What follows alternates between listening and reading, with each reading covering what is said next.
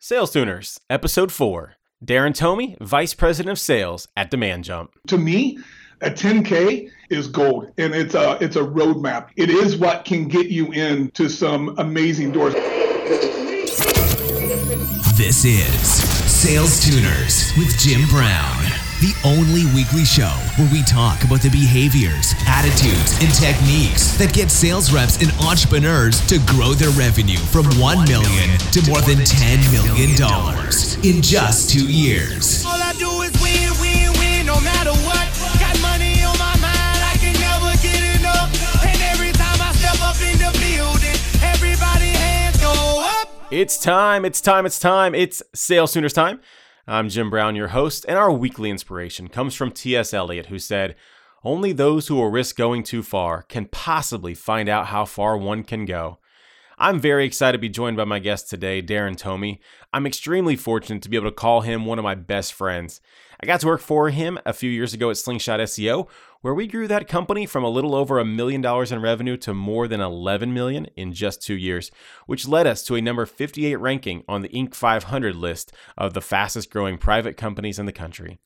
Darren is a fascinating individual. He started playing baseball at the age of 4 and eventually excelled to the point of getting a developmental contract with the Pittsburgh Pirates at 17.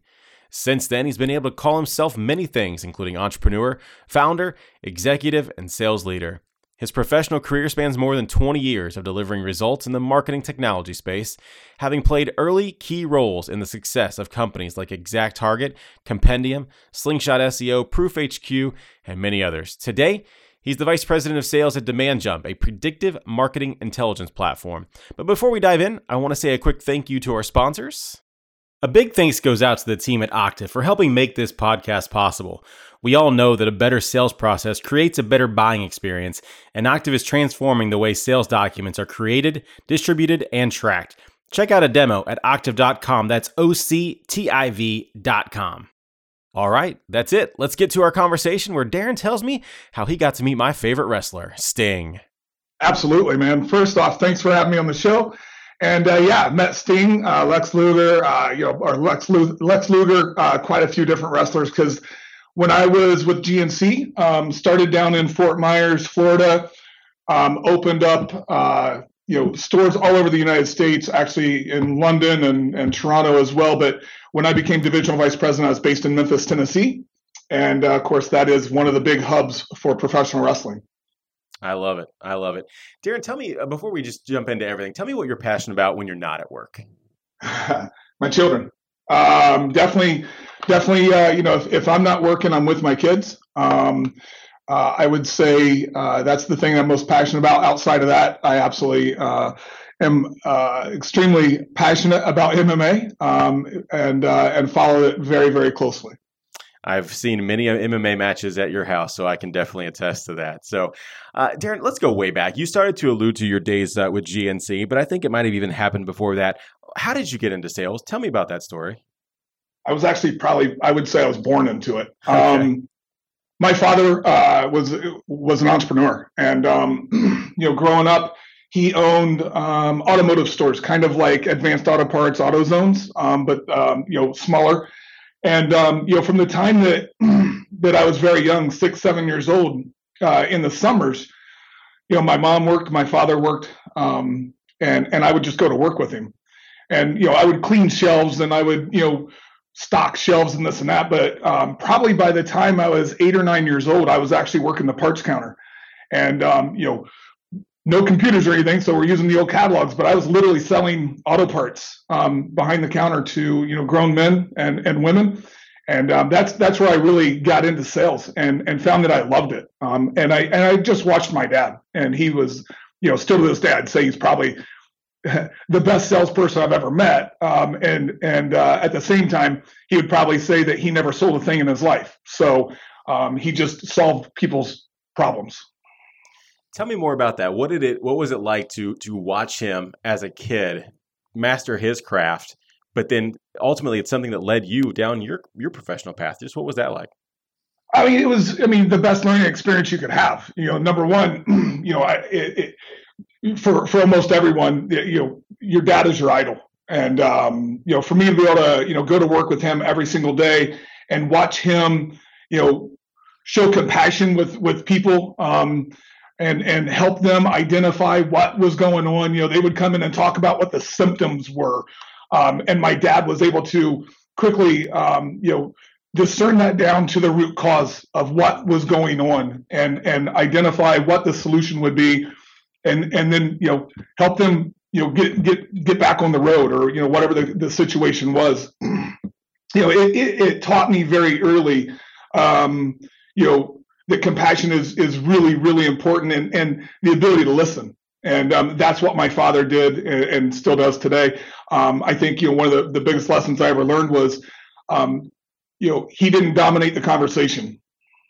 He did more listening than anything. He asked questions, and then he listened, and then he'd ask more questions, and then he'd listen more. And he just kind of boiled things down to finding what that root cause of the challenge was, and then he'd solve it. So, isn't it amazing what people will tell us if we do just take the time to truly listen to them and be present in the conversation? Absolutely. It's the number one rule. It's incredible. Incredible. Well, Darren, as you know, we were talking about this. We break this show down into 3 parts: the behaviors, the attitude, and the technique. So I want to start with the behaviors, and that's just simply, it's what you do. So talk to me a little bit about your sales process today. You have sold many things throughout your career, but how does someone decide to buy from you today? Talk about that. I'm a big fan of, kind of my from a behavior perspective, for me, it's really about, asking those open-ended questions and leading them down a decision path. I think that's why most people buy from me and feel comfortable buying from me, is because I think at the end of the day, they never feel like they're being sold. They feel like they have someone who's in their corner, who's an advocate for them, and who cares about what it is that they're trying to solve. So I typically, from a behavior standpoint, ask, I usually have 2 or 3 very, traditional questions that I ask in almost every scenario, in every setting. And then I do a lot of listening and a lot of note taking. But let's get really specific though, right? So you're at Demand Jump now. How does a Demand Jump customer buy from you? What are they doing? What are those questions you're asking them? Get specific, if you will. Yeah. So, with Demand Jump, our focus is obviously the marketing suite. Typically, in a early engagement, in the early stages of an engagement, I kick off my meetings the same way I have for, probably close to 10 years now, or 6 or 7 years at least. And I ask one open-ended question. What are the 3 most important things you want to get from our conversation today? And then I shut up, because that question for me has been a gold, has struck gold.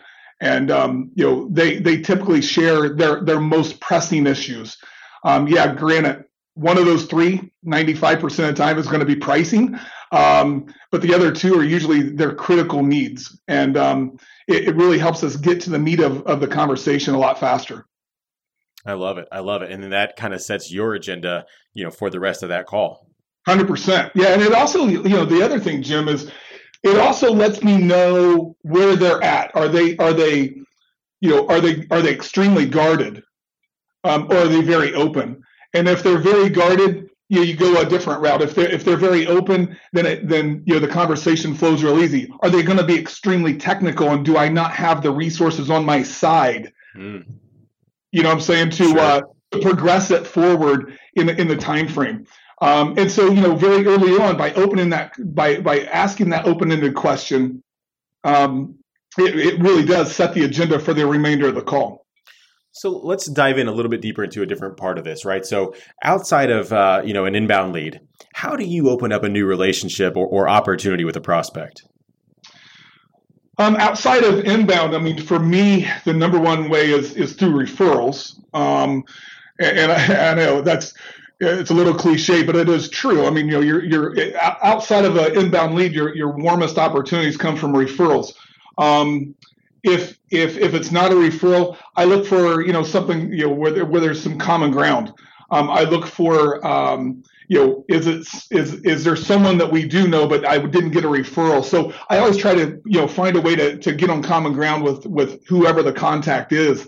So that's kind of point number one. Sure. And so with that, I guess, is there a habit or a routine that you have to do or you find yourself doing every single day? I spend an inordinate amount of time on LinkedIn. Okay. Obviously. And, outside of that, I mean, I use LinkedIn extensively. And it's been very, very good, especially, trying to find that common connection. Other than that, as I'm prepping for meetings and calls and things, I do a ton of research. It's not the day of, it's usually 2 or 3 days in advance because I really go deep in my research because I want them to know that I care. I want them to know that I'm not just here on this call to sell them something. I'm here to solve something for them. So I do my research. I do my homework. I take a lot of notes. I use Evernote, religiously.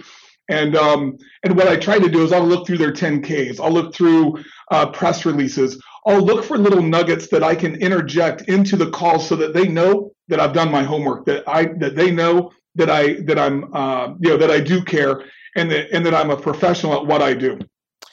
You just hit on something there that I think is golden for anybody selling to public companies, reading through their 10K and actually understanding the initiatives that they've set forward and they've told their shareholders.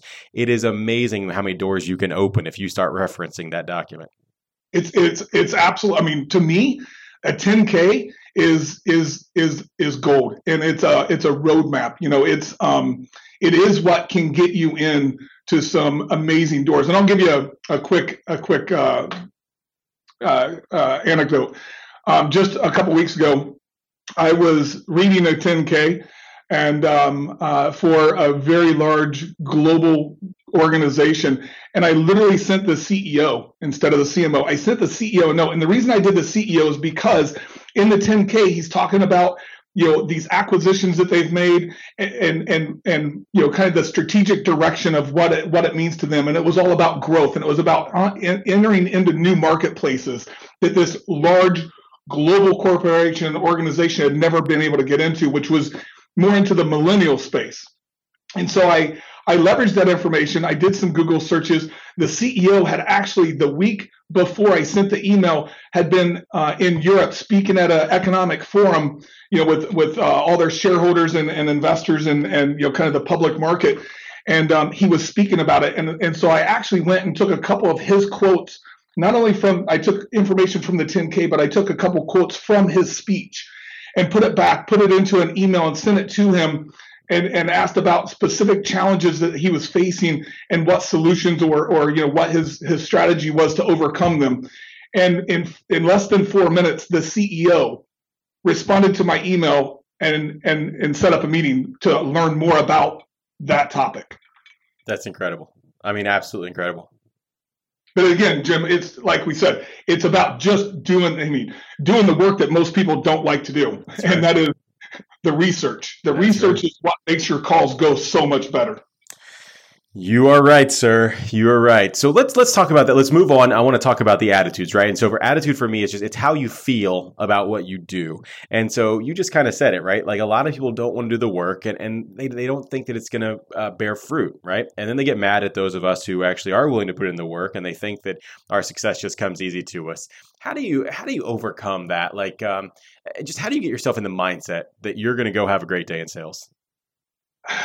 I mean, it goes back to being passionate about what you do, and you can be passionate or not, but for me, I'm extremely goal oriented, and I know what it takes to be successful.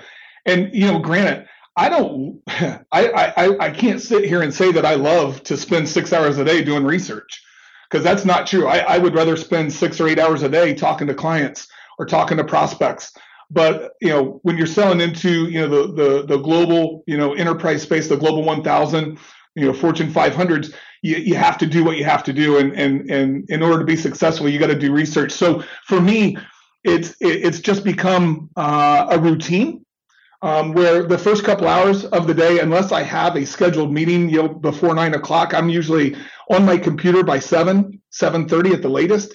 And I spend the first 90 minutes to 2 hours every single day, either doing research on a meeting that I have coming up, not that day, but a couple days in advance, or I'm doing research on prospects that I want to get meetings with.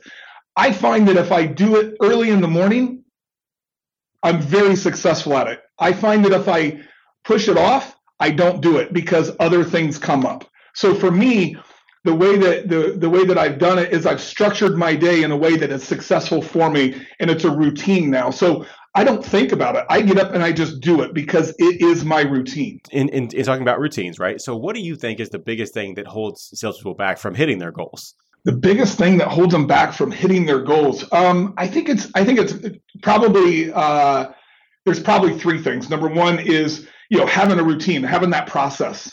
And process is a routine. Routine is a process. So I think that's one. Number two is having the right attitude, knowing that making the investment in yourself is going to pay off in the future. It's not immediate gratification, but it's when you're doing research on a prospect, you're doing research on for a meeting, you're making an investment in yourself, and you got to believe that it's going to pay off.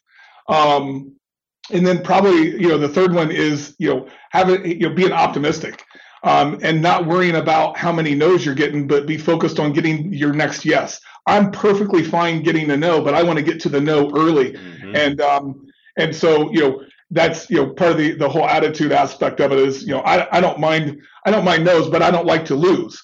But I don't feel like getting a no is a loss. A no is just not today. That's right. Yeah, I want my no as early as possible, and please give me my no. Exactly. I literally will, in that first meeting that we were talking about earlier, when you ask the open-ended question, what are the three most important things you want to learn, you want to discuss today? My point in that discussion is to get to a no. It's a little Sandler upfront contract there, Mr. Tomey. It is, sir. Very good. You talked about investing in yourself. And so I want to ask you this. You've worked for 5-6 software companies. Several have been Inc. 500. Several have been acquired, one for billions of dollars. But how many times have you sold a different product or a different company's products to the same person or the same company? I love it. There's a company in Dallas, Texas, in the home goods space that I sold Exact Target. I sold Slingshot. I sold ZMags. I sold Proof HQ, and I'm actively in a sales engagement right now with Demand Jump. So that would be 5 products in 10 years. And it all came from that original research that you were willing to do in them and the relationship that you were able to build from knowing who they were. Absolutely. And the awesome part about that is I know them so well that it's not, that there's so much trust and credibility that if I pick up the phone and I call in to have a conversation with Jeff or Stacy or, one of the other people down there, they take my call because they trust me and I've built a lot of credibility with them, and they know that they don't have to educate me. I'm educated about their company so well that I'm going to position something that is valuable to them, or else I wouldn't bring it to them in the first place. I love it. So 5 products over 10 years, and you're still talking to them today. That's incredible. Yeah. So let's talk about that tenure of time, right? So I'm going to ask you a question that actually has some personal potential feedback here, right? So it's the "what have you done for me lately" mentality. When I was working for you, I had some amazing months, I had some amazing quarters, and the first of the month after that, it was always, "Hey, you're at 0. What have you done for me lately?" And that drove me, right? But how do you sustain, Darren, that high growth, that high performance mentality without getting burnt out? That's a tough one. It is a common challenge I think every sales professional will face at some point in their career. For me, whether it's the end of the month or the end of a quarter, this may not be the best answer there is, but I do find time to unplug. I find time. I celebrate. I celebrate our wins. I identify our challenges, I put a strategy together, and then I unplug, usually for a couple days, at least for a 3 or 4 day period of time to recharge my engine. I think it's critical that you do that, or else you will burn out, because sales is, well, I do believe it's the greatest career an individual could ever have. It is also high stress, high risk, high reward. So I do believe in taking some time down and recharging my batteries. I couldn't agree with you more. I think one of the things that I've seen multiple times is when a good salesperson, when you watch them do their craft, they make things look so easy. Mm-hmm. And so I want to move on into the technique, right? And this is how you do what you do. But there were several times where, you and I have been talking with people who are not on the sales team, and they get jealous of, the conversations we get to have, the conferences we get to go to, the jets and all that kind of stuff. But you used to tell me this phrase, right? If you want part of the life, just come carry a bag. Talk about that. What's that mean? Well, I mean, there's a lot of people who, because, certain people do things and make it look really easy, right? For instance, you and I, we've had that, and there's been animosity, and there's been, you call it jealousy or whatever you want to call it. But until they do what we do, they don't fully grasp or understand the level of commitment that we have to make. And, so I don't apologize for the money that either I make or my team makes. In fact, I like to celebrate it. And so, if someone wants to complain about, the commission checks that we're getting, then, feel free to step up and carry a bag. They think that it's easy. So a lot of times, Jim, what I've done in the past is I say that, and I'll do that. There's a bit of bravado to it, right? Well, if you want to, you want to walk in these shoes, grab my bag, walk along with me. What I have done is actually bring people along. And I do enjoy doing that. I do enjoy bringing people from the development team and from marketing team and, even finance team, and let them come and spend a day or spend a few days. Bring them to a conference. Bring them, on sales calls, going into sales meetings, going into boardrooms. They get a real quick appreciation for the actual talent that we have to be successful. And I think that, as I've progressed in my career, and I've went, from different companies and stuff, and I've done a lot of project-based work over the last 5 or 6 years doing turnaround projects and stuff, or helping companies, grow exponentially to hit their exit target. One of the big changes I've made probably about 5 or 6 years ago was that early in my tenure in a new company, I would invite people with me to come along, to joint participate in calls or in meetings. And quite honestly, it quiets the critics real fast. Interesting. You're so right. You talked about this concept of just bringing people along, right? So not only have you been a very high performing individual contributor, but you've led amazing sales teams as well. When you do that, what's the kind of the most common thing, Darren, that you've seen a sales rep do to lose control of a sales process? Talk too much. Wow. they don't listen enough. And that, to me, I mean, honestly, that is the number one way that I see salespeople lose control, is because they dominate a conversation as opposed to, leading someone down that, identify that almost that self-discovery process. And so instead they show up and they throw up. They put all the candy on the table. And that is where they lose real fast. So true. So true. So I'm going to go back into that personal vault, and I'm going to bring up a call. I'm going to see if you remember this. So early in my days at Slingshot, I want to say it might have even been September or early October of 2010, you and I had a call with Best Buy. Yes. Do you remember this? I do. And one of the founders of the company, of the search company that we were working for, he just wanted to listen in. Mm-hmm. What happened? He didn't do much listening. In fact, it was so bad that if I remember correctly, at the end of the call, the guy basically cut us off. Yeah. And then pretty much said, that individual wasted 20 minutes of his time or whatever it was. And we ran over on time too, if I remember right. We had like 30 minutes. And at like the 40-minute mark, the guy just said, it was, I forget his word, but basically said, you didn't honor me in my time. And in fact, you wasted it. You never heard anything that I had to say or something along those lines. And, you and I were both like, jaws were on the table, and my vein was sticking out in my forehead because my blood pressure was so high. So I think we'd run the exact sales call that we wanted to run. Yep. And the guy at Best Buy, he was listening and he was paying attention, and we were starting to ask him stuff, and the founder that we're talking about just wasn't interested in that, and he wanted to interject his own thoughts. And boy, that yeah, I remember following up with an email and being told to never contact him again. Exactly.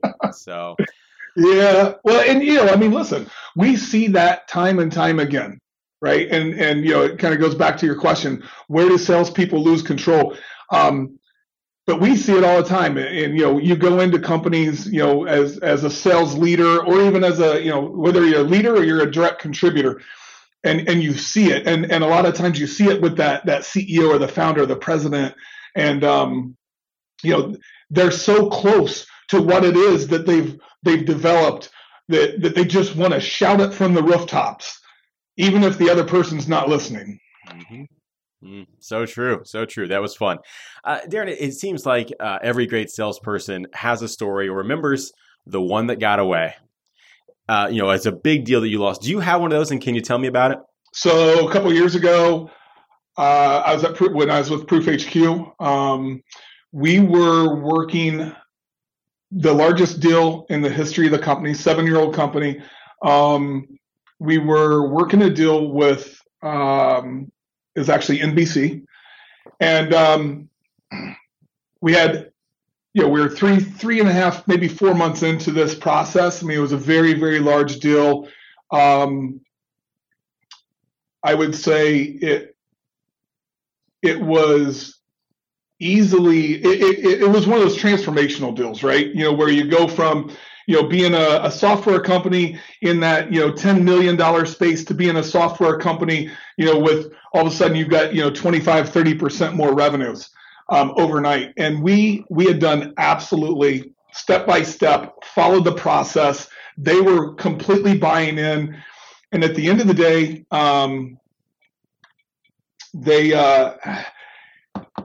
it was in the timing when NBC got sued there was I'm trying to remember the guy's name. I want to say it was Brian something, but there was some emails that got intercepted, and there was some disparaging remarks that were made, and they ended up getting sued. And I want to say, I may be off on this, Jim, but I want to say it was like for $50 or $70 million lawsuit.